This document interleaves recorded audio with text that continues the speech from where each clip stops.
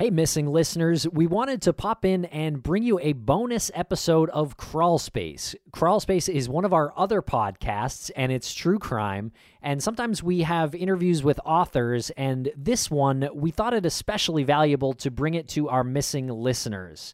In this episode, we spoke with Jillian Peterson of The Violence Project. You can find out what she does at theviolenceproject.org. Be sure to visit that website and check out the work that they do over there. It's a mass shooting database, and Jillian, with her colleague James Densley, wrote a book called The Violence Project: How to Stop a Mass Shooting Epidemic, and they're a wealth of knowledge. And again, this is an important episode, an important interview to listen to, no matter what feed you're listening to it on. And please subscribe to Crawl Space in your favorite podcatcher. Thanks a lot for listening.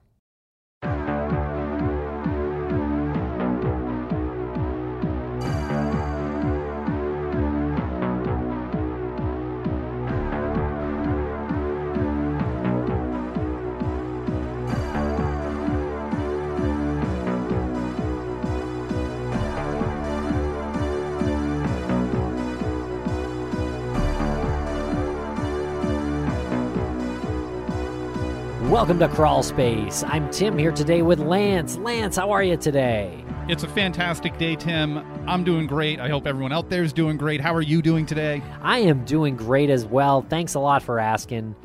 This episode today is a wonderful conversation with a very, very smart person. Her name is Dr. Jillian Peterson. She's a forensic psychologist, a violence researcher, and a co-founder and an author, but the co-founder of The Violence Project. Right. The Violence Project is also a book called The Violence Project: How to Stop a Mass Shooting Epidemic. It was written by her, Jillian Peterson, and her partner, James Densley, and that's how we heard about this. What they've done is created a comprehensive database of all mass public shootings from the year 1966 to 2020, and it's coded on nearly 200 variables, life history variables, which include like mental health, trauma, interest in past shootings, and situational triggers. So make sure to check out The Violence Project at theviolenceproject.org, and you can get the book. It's called Violence Project: How to Stop a Mass Shooting Epidemic. It's incredibly interesting information, and I know that you're going to love this conversation. And Tim, we're excited to say that we are going to CrimeCon this year. It's the first CrimeCon that we've been to in about 100 years. It's in Las Vegas. It is at the end of April, the 29th, the 30th, and the 1st. And if you were waiting on something to convince you to go to CrimeCon, if you hadn't pulled the trigger on those standard badges yet, you can use promo code CRAWLSPACE for 10% off those standard badges. And you can see us there on Podcast Row with all the other amazingly beautiful podcasters. I can't wait, Lance. It is going to be a blast. It's probably going to be just like The Hangover. Well, you can expect to see me in my Elvis attire on the strip doing my best impersonation. Well, thank you very much, Lance. And thank you to our listeners. Please follow us on Twitter. We're at CrawlSpacePod. And you can use code CrawlSpace and get 10% off your pass, your standard badge to CrimeCon at crimecon.com. So check that out. We really hope to see you there. And enjoy this interview with a fantastically smart person, Dr. Jillian Peterson.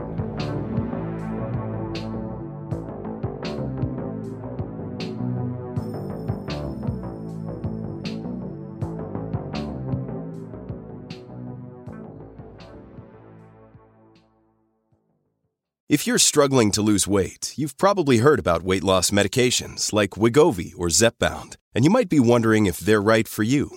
Meet PlushCare, a leading telehealth provider with doctors who are there for you day and night to partner with you in your weight loss journey. If you qualify, they can safely prescribe you medication from the comfort of your own home. To get started, visit plushcare.com/weightloss. That's plushcare.com/weightloss. plushcare.com/weightloss.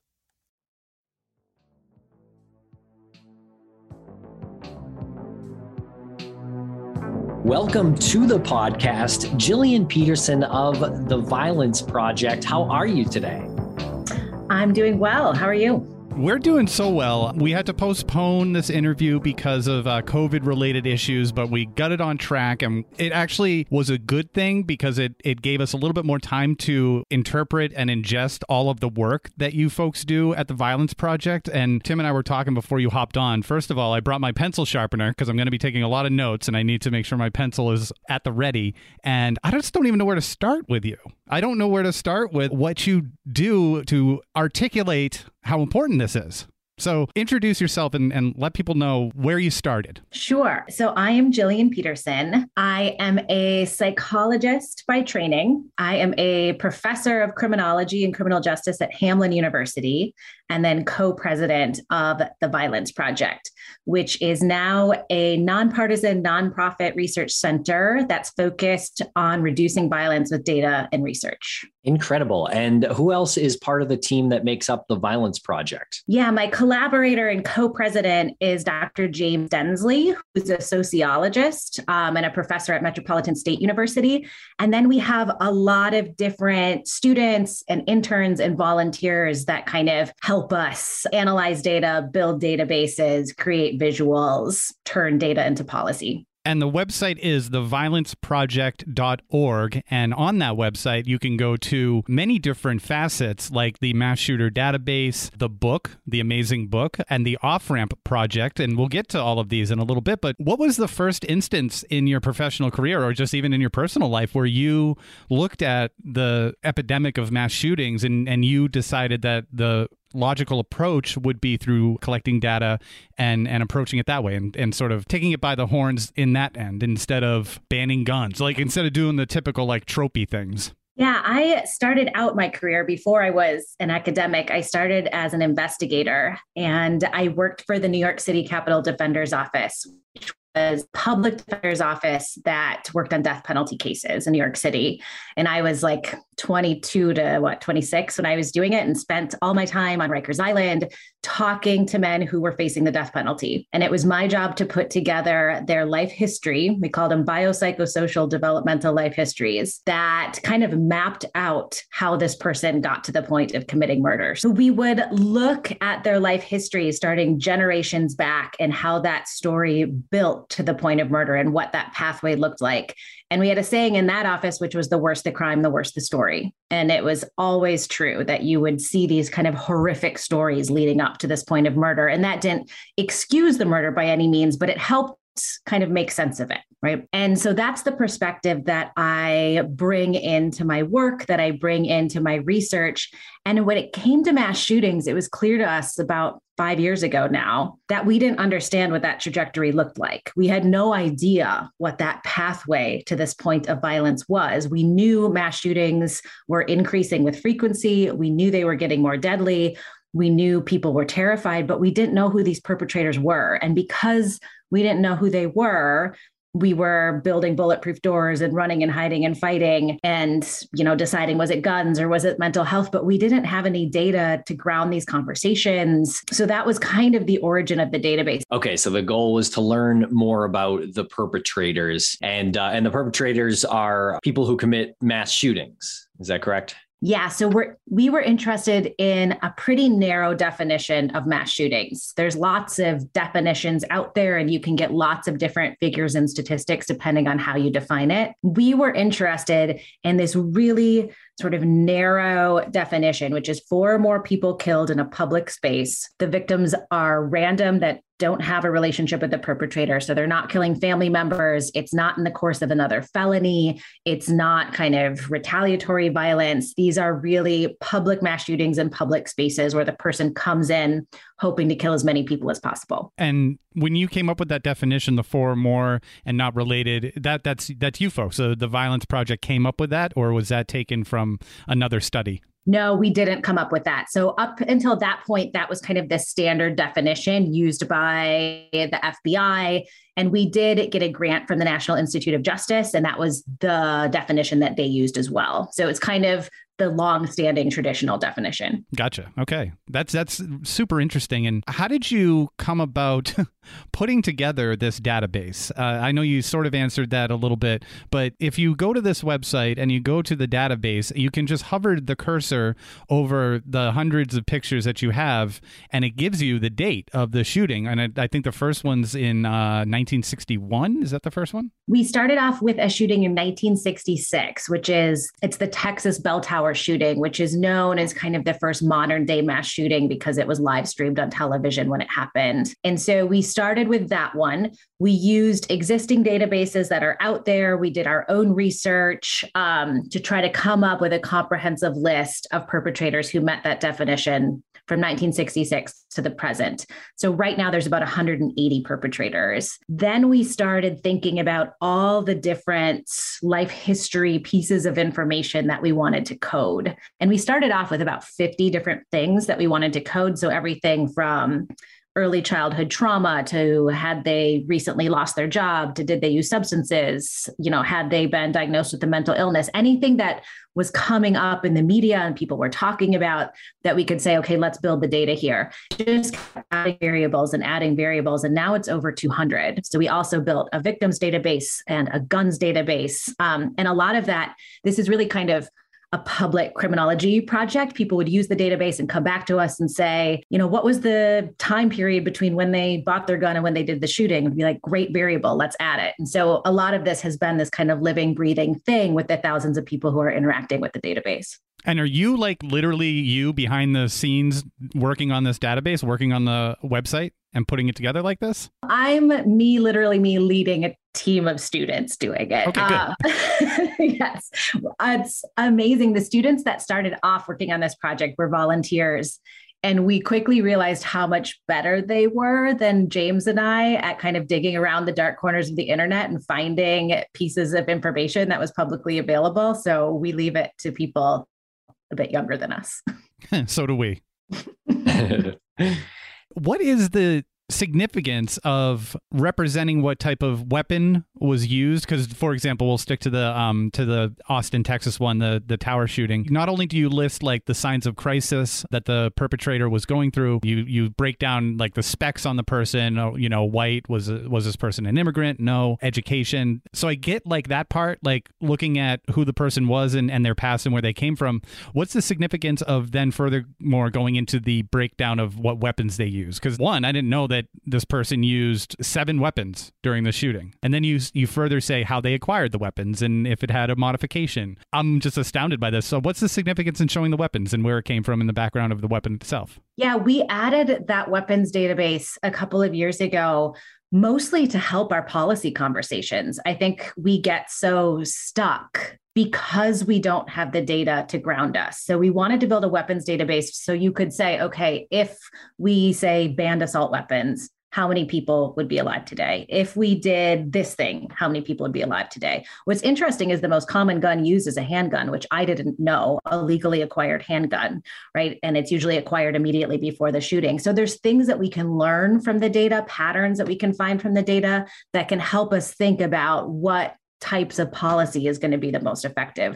The goal of the whole project was always to provide data to ground our conversations, to move us forward on prevention. So we stop getting stuck in this kind of fear-based decision-making. Yeah, kind of an echo chamber when you hear certain things. That's interesting. Did you know that this database was going to lead you to write this book? No, this has kind of just been this one step at a time. It kind of just kept getting bigger and we kind of just kept going. But there was a lot of media attention on the database. Once we released it publicly, there was a lot of different sort of journalists and policymakers and students using it. And then one thing we decided as we were building this database is that would be really helpful to actually talk to some of the perpetrators. And I think this comes from my background as an investigator who worked with perpetrators, is you can find all these patterns in the data and you can tell all these stories statistically. But I started thinking it would be so helpful if we could talk to these perpetrators and have them in their own words kind of tell their story of how they got to that point and then see how that mapped on with the data. The problem is the majority of mass shooters die during mass shootings.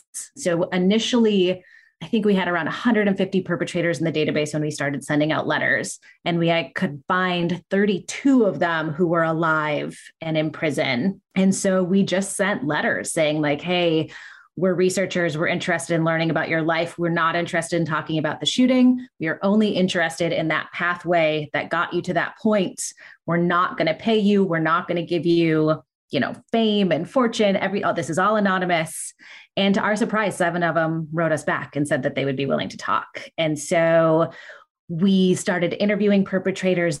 That led to interviewing family members of perpetrators, people who knew them growing up. We talked to victims, we talked to first responders. And as we started gathering these stories, it was really clear that we needed to write a book, that the only way to kind of do these stories justice was to put them together in a way that could really kind of move us forward in terms of prevention. So the story kind of presented itself to you, not the narrative that you hear in the media, but once you did the work and got the numbers, sort of a different narrative appeared to you. Yeah, exactly. We started, these are complex stories. And I think in the media, we try to have these conversations in a really simple way, that if we just do this one thing, that's the thing. And it was really clear that there's a lot of things, right? There's a lot of different intervention points, but we started seeing these patterns in these stories over time where you could say, okay, early childhood trauma, this is really common. How do we kind of tell this story using the voices of the perpetrators, using the voices of people who knew them, using the statistics, putting that all together to say, okay, if we were going to intervene at this point, what could that look like? And you had said that most of the shooters die, obviously during the mass shooting event. Do you think that that's their intent or expectation going into the shooting, or is that something that maybe is a 50-50 thing? It does seem to be their intent. So one early finding was that these acts, they're horrific homicides, but they're suicides as well. That a person kind of only decides to go and do this when they no longer want to go on living, and this is intended to be their final act. So a lot of them plan to kill themselves in the shooting. A lot of them plan to be shot by police in the shooting. Some of them just don't care. But nobody has an escape plan. So this is intended to be this big final act. This is how they air their grievance to the world. This is how they're known in their death in a way that they weren't known in life. And in many ways, it makes it a really different crime than other forms of sort of homicide and violence because there's that suicidality component to it. Do these kinds of mass shootings happen more often in America? And do you think the culture is partially to blame? And I guess that goes into the previous, your previous answer, I think, as well. Yes, America certainly has way more than their fair share of mass shootings, that it really is a uniquely American phenomenon. They occur in other countries, but not at the rates that they do here. And so the second chapter in our book is actually called America. And we tried to really dig in and think about why that is. Certainly, we have easier access to guns than other countries, but we think it's more than that. And so in that chapter, we write about things like this idea of the American dream, this idea that if you work hard, you get what you're owed. And we saw that kind of in these perpetrators, that they were not at the point in life that they wanted to be. They were angry, they were frustrated, whether it was because of their job or because they couldn't get a relationship or whatever it was, they were at a point where they were feeling really kind of hopeless and depressed. And it goes from this kind of what's wrong with me, and then there's this shift, and it's like, what's wrong with everybody else and whose fault it is. And then they find somebody to blame. That does seem to have some uniquely American roots. We also saw things like the lack of social safety net in America contributing. So, for example, people who do employment-based shootings, so who kill people at their workplace, it's almost exclusively right after they've been fired. And that loss of a job, that loss of identity is so crushing that they decide to sort of go out in this horrific suicide homicide. And so I think there's a number of things we can think about when we think about why America, but certainly it's occurring in this country in ways it's not occurring across the world. You said that there were intervention points that need to be addressed. How do you identify that, and how do you do that? Like, what's the process once you've identified those? Yeah, so in looking at these life histories, both in terms of the interviews and in terms of the database, we saw these consistent patterns. And it was each person had this really different trajectory. But over and over again, we were seeing really significant trauma. We were seeing a noticeable crisis point where something flipped and the person is acting differently and people around them are noticing it. We identified being actively suicidal and talking about that. Leakage was really common, which is when you tell other people about your plans or you kind of indicate that you're thinking about this, more common than we expected. Getting radicalized online was really common. And then, of course, there's access to weapons. And so as we looked at each of those kind of common features, we thought about, okay, what would be the intervention if you were going to intervene here? What would that look like?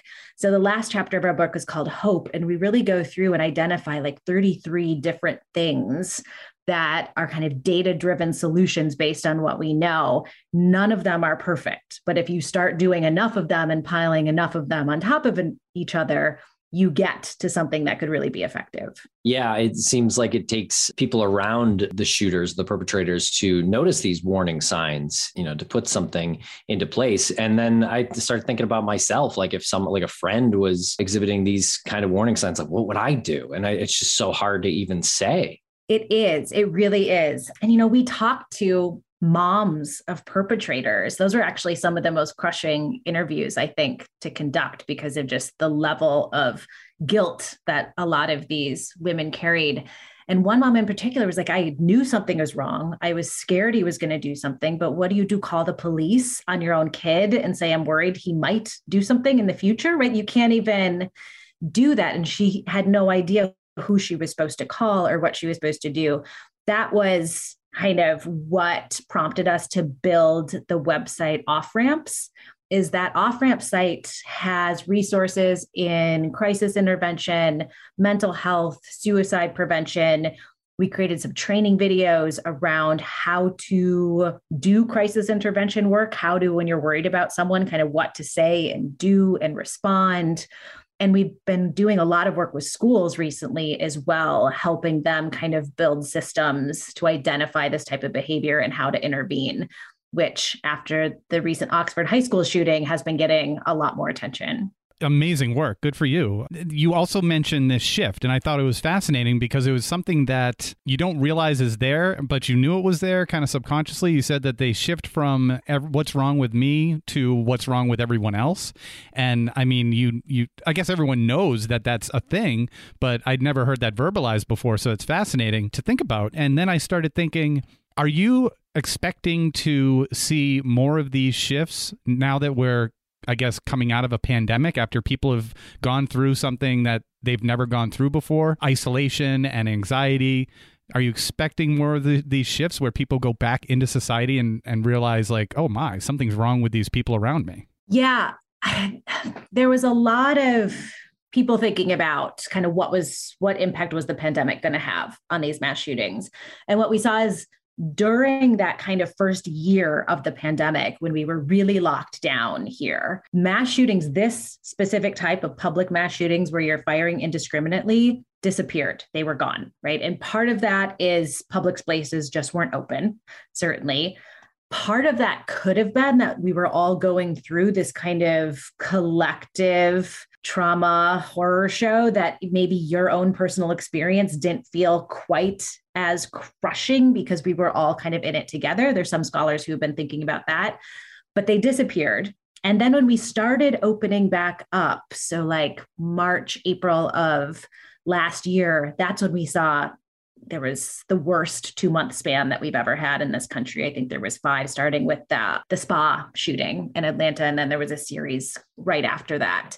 Then they kind of faded away again. Now we just had the Oxford shooting, and the number of threats that have happened to schools since the Oxford shooting is just astronomical. That's another thing that we track is threats to schools, just hundreds of threats every day. So it kind of goes in these waves where you'll see a bunch of mass shootings. They do tend to cluster. Part of that is because they're socially contagious and the media covers them and then other people follow and then they kind of fade and then they come back. What we do know is that a lot of risk factors for mass shootings, so things like trauma, isolation, depression, hopelessness, a lot of that was sort of exacerbated during the pandemic, and we had record gun sales.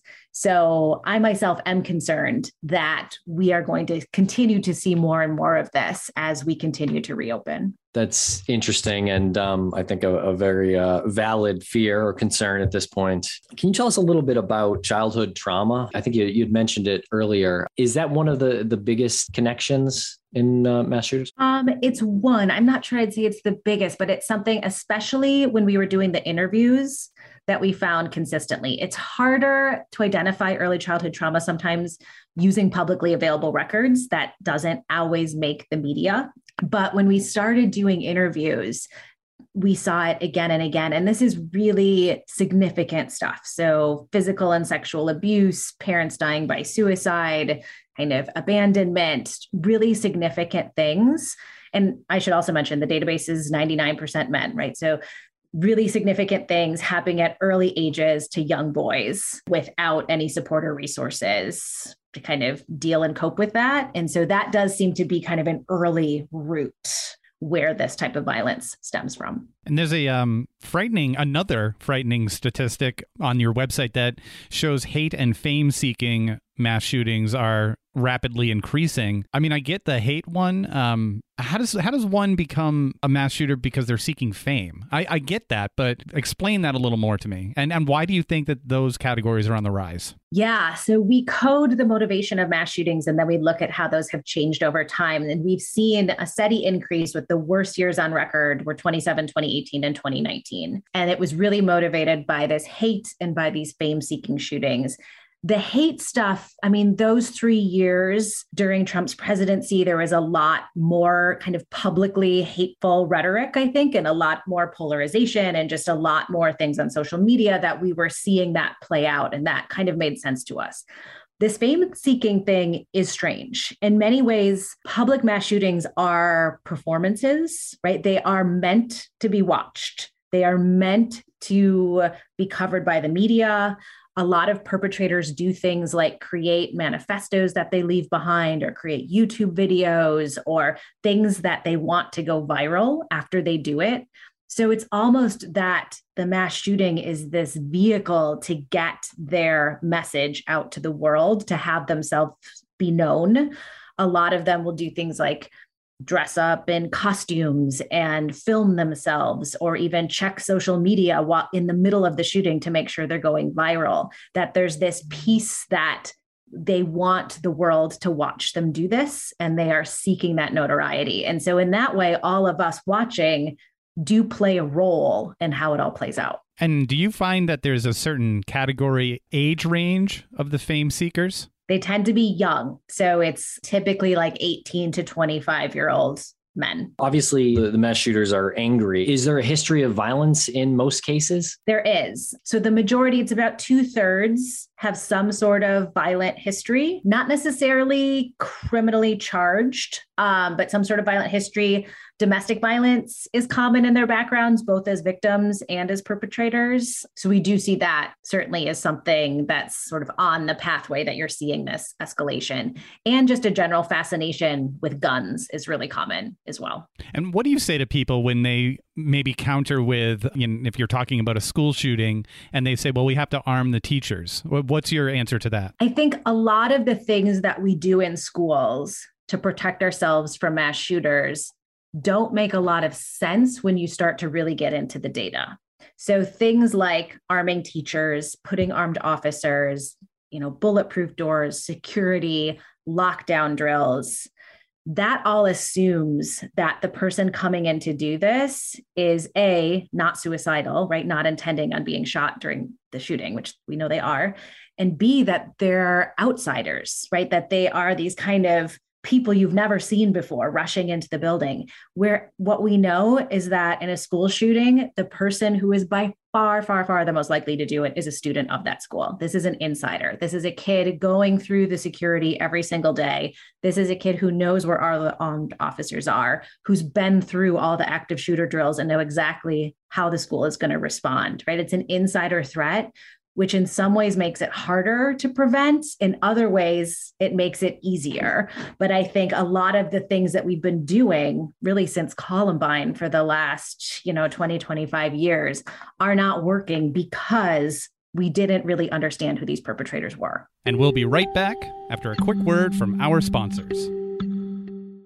Thanks to our sponsors. And now we're back to the program.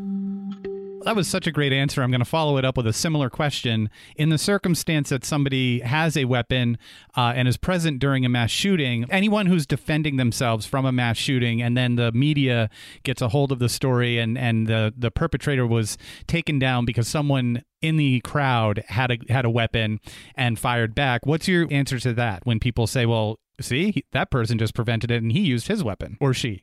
Yeah. And I think that's what we sometimes do as a society when we don't have the database, when we don't have the big full picture of the data, as we pick and choose these kind of anecdotes to tell the story that we want to tell. What we found is we did a study where we looked at school shootings or attempted school shootings. So either the person actually committed one or they came in with the intention of firing indiscriminately, heavily armed. And what we found, which was very surprising to us, is that when there was an armed officer on the scene, 3 times as many people died as when there wasn't. So that, to us, was a really stunning finding. And I think for us goes to the fact that A, these perpetrators know the armed officer is there, they come in suicidal, and they come in with the intention of being shot. And so that armed officer doesn't have the response that you think it would. Wow, because there's just more commotion and it's just kind of a wilder scene. Is that the idea? I think it's because the perpetrator knows the officer is there, right? They go to that school. They know there's an armed officer on the scene. So either A, they plan better and they bring more weapons, or B, if their plan is to get shot, they don't really care, right? They come in sort of hot and heavier because they know how the scene is going to play out. So I think it's these insider threats. And we see the same thing, workplace shootings, insiders, church shootings, insiders. These are people that we're sitting next to you and seeing every day. They're not these scary monsters from the outside. They're kids in our school. They're our coworkers. Those are the people that are going to do this. My wife is a kindergarten teacher, and they had active shooter drills just yesterday in that elementary school. And she came home telling me how much she wants a gun in every single classroom in the school. Definitely just kidding. Sorry.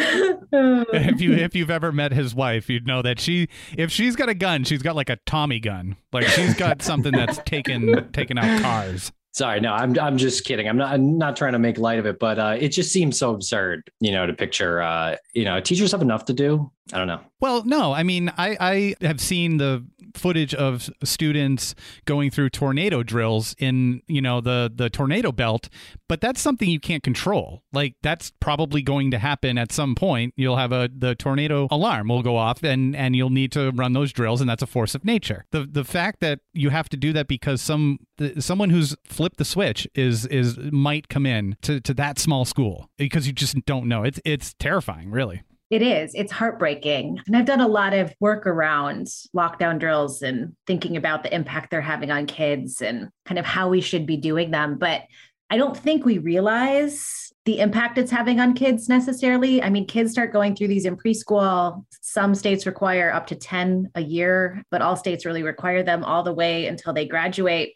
I have 3 young kids and I've talked to them about, drills and how casually they will just say, oh yeah, we had to sit in the middle of the carpet in case bullets come through the windows, right? Just with a nonchalance that is almost the scariest thing to me, that it's just part of your everyday experience of being a kid in America, is that you have to practice in your school every month for the fact that you might get shot by one of your classmates. I mean, we're putting this on our kids to rehearse.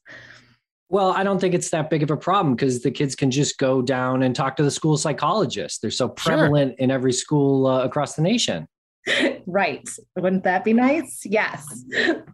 Sorry, there's more sarcasm. My jaw dropped when I heard how few school psychologists there truly are in this country. Yeah, mine too, when we got into researching that in the book, just how under-resourced schools are in terms of school-based mental health, social workers, counselors. We just don't fund it. But we do fund things like upgrading all of the doors to bulletproof glass, right? So if we start really thinking about what school safety is in a deep, holistic way, we should really be funding that school-based mental health. Yeah, and to stay on the school topic, and I don't know, maybe I'm really beyond caring what other people will think when you get political about something like this, because we're not the one that politicized it. Lance, they're nonpartisan. Stop it. The Violence Project is nonpartisan.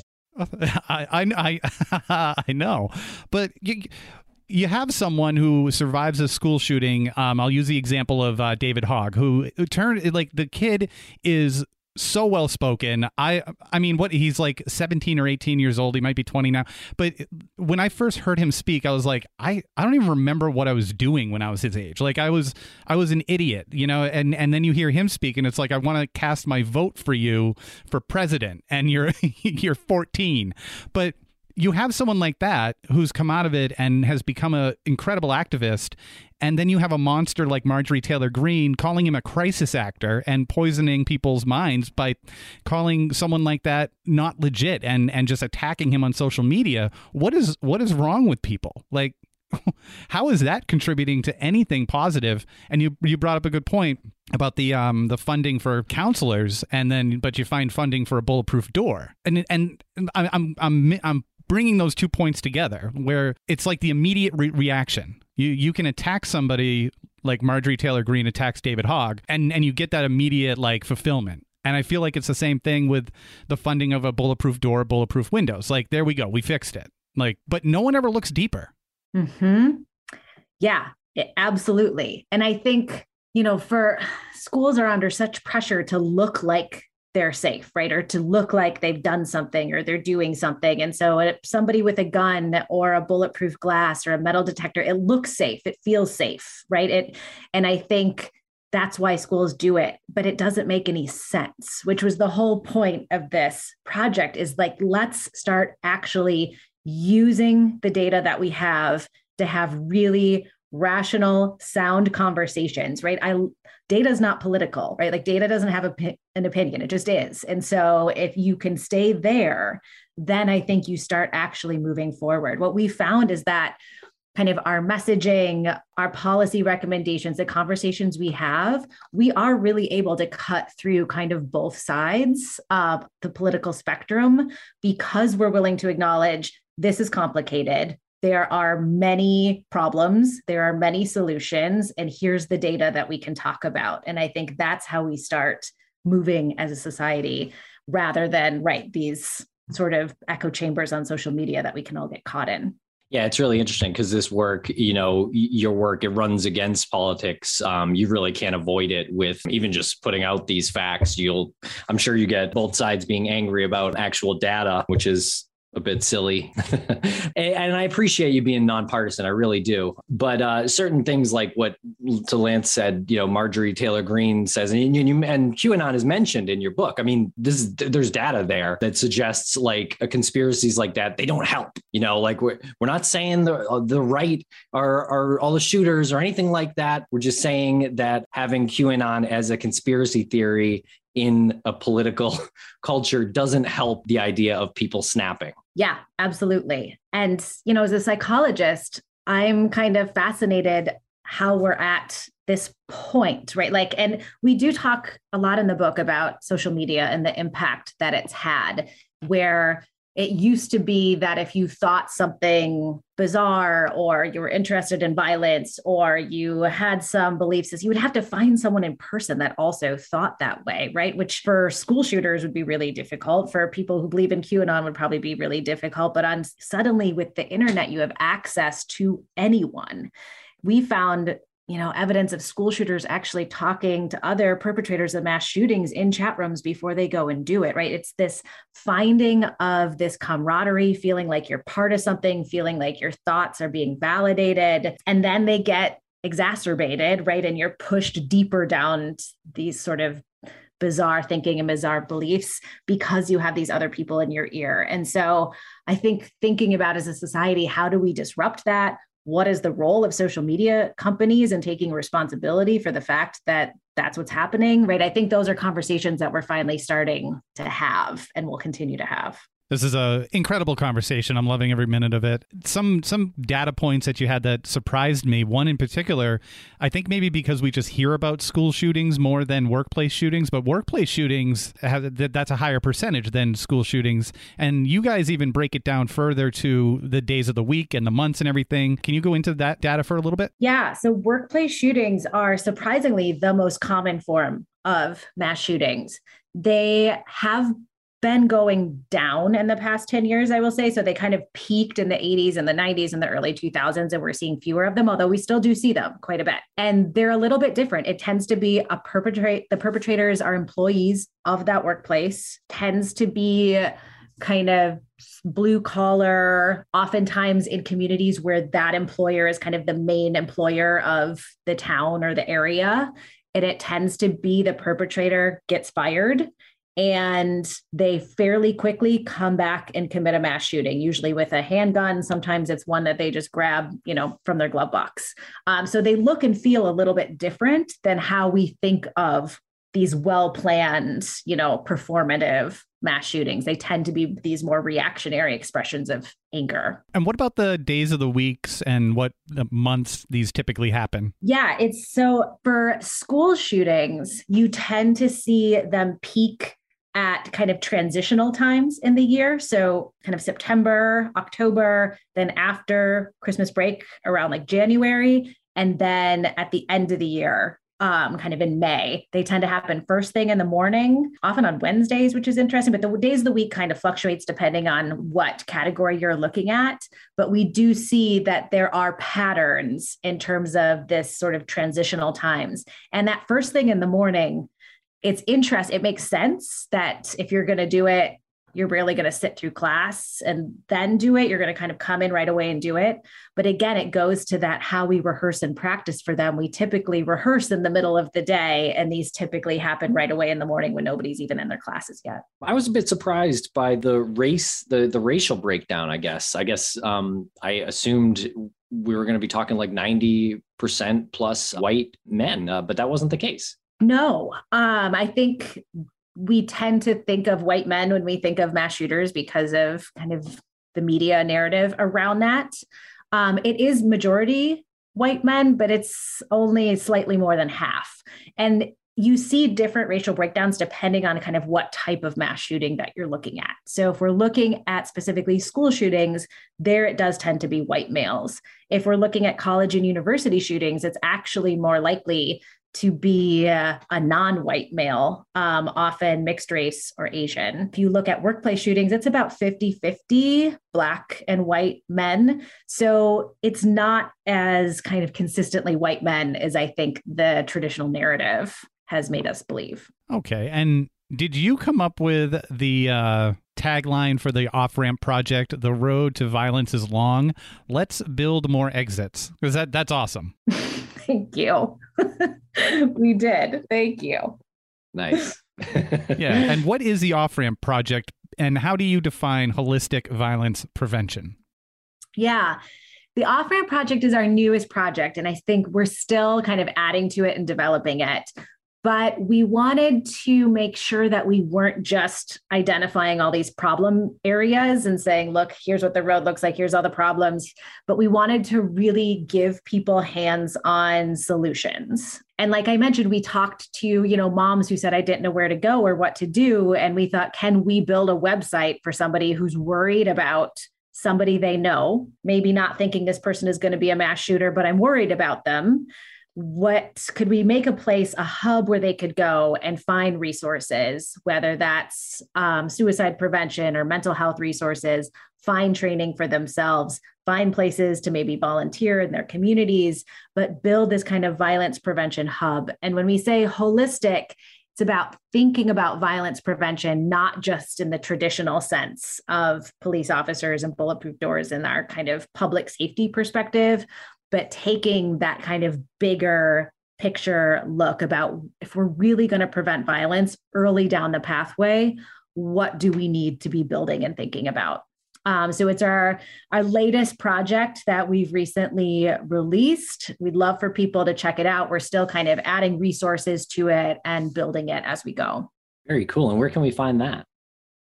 That is offramp.org. Great. Thank you. You have training videos there. What can one expect when they watch one of your training videos? Yeah, we attempted to turn a lot of our findings into these kind of tangible strategies that people could train themselves on. So we have training focused on skills in crisis intervention. So things like what to do non-verbally, what to say, what environment to create, what headspace for you to be in. So de-escalation skills, suicide prevention skills, how to actually ask someone about suicide, what to say when you hear different responses. We have training in how to build crisis teams in your school or in your workplace or in your community center or in your library, what those teams can look like.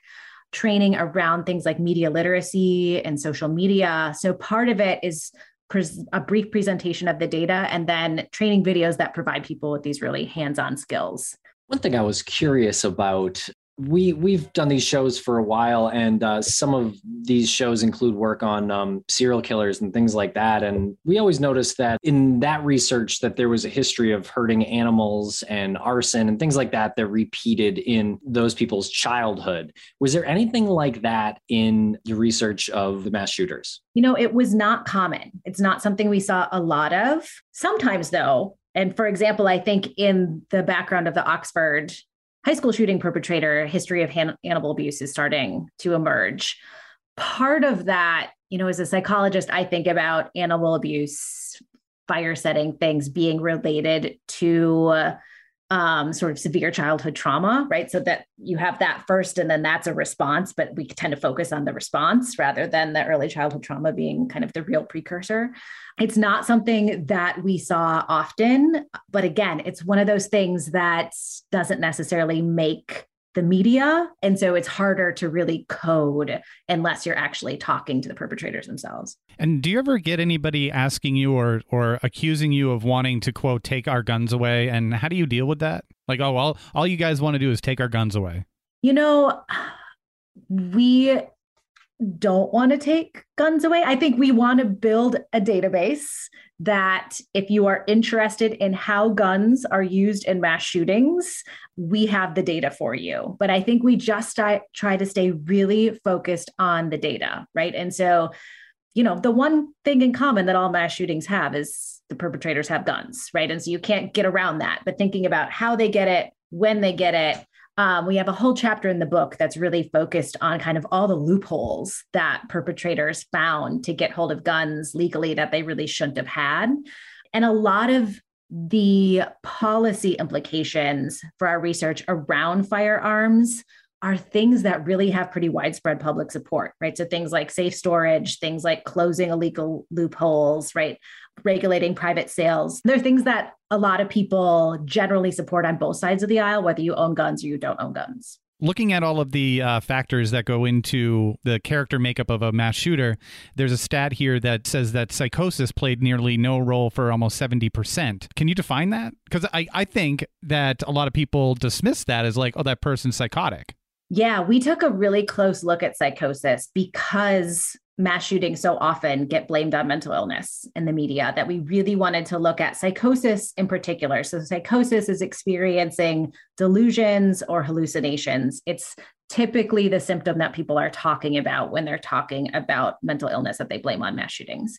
So we took a deep dive and really looked at how many people were experiencing psychosis when they were planning the shooting or perpetrating the shooting, and what kind of role that delusional thinking played. And we found that it played some role in about 30%. It was kind of the primary factor in about 10% of cases. So in those 10% of cases, the person was actively psychotic. They committed it because they were thinking delusionally. mental health, high quality, easily accessible mental health treatment probably would have prevented those shootings in that 10% of cases. But in the other 90%, it's a lot more complicated. And 70%, it plays absolutely no role. So I think, again, we can't say that mental illness does not play a role in mass shootings. It certainly does. We can't say it's responsible for all mass shootings. You have to have this more nuanced, complex conversation about it. And that's what our sort of data found. And I'm going to add another word there. I think you need to have nuanced and patient conversation. I feel like a lot of people start to lose their patience when you get into the nitty gritty of it. Yeah, that's a good point. Another reason why we were like, we have to write a book. And when people ask me questions, I just want to be like, go read the book. I feel like I need you to read all 250 pages and then we can talk, right? It's so complicated that these are not things that, it's not mental illness versus guns. It's really complicated conversations and nuanced policy around mental illness and guns. And that's what the data shows. And so we have to, I think, be patient enough and willing enough to go there. I mean, that would have been easier, right? That would have been like a lot more clear path to fix the problem. So like if that was the problem, I'm sure you would be screaming from the rooftops. And obviously you are as is, but it's a complicated problem and not a simple fix. Thank you so much for joining us here today, Jillian Peterson. Your book, The Violence Project, is incredible. I urge all of our listeners to check it out, read it, or listen to it, and check out theviolenceproject.org. A lot of incredible info there. And a very, very important button on that website, donating. Go to the Learn More tab and the little drop down, and there's a donate button there. So click that and support them. I think Crawlspace Media is about to make a donation in the next few minutes. But yeah, amazing conversation. Thank you so much. Thanks for having me.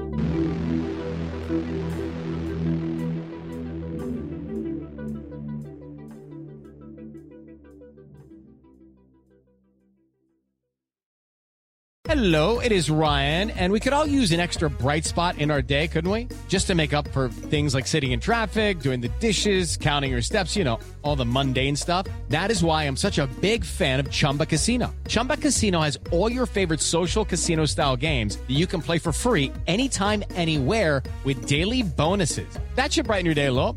Actually, a lot. So sign up now at ChumbaCasino.com. That's ChumbaCasino.com. No purchase necessary. VGW Group. Void where prohibited by law. See terms and conditions. 18+. Protect your dream home with American Family Insurance. And you can weather any storm. You'll also save up to 25% by bundling home, auto, and life. American Family Insurance. Get a quote. Find an agent at amfam.com. Products not available in every state. Discounts may not apply to all coverages on an auto or home policy. Discounts do not apply to life insurance policies. Visit amfam.com to learn how discounts may apply to you. American Family Mutual Insurance Company, SI, and its operating companies, American Family Life Insurance Company, 6000 American Parkway, Madison, Wisconsin.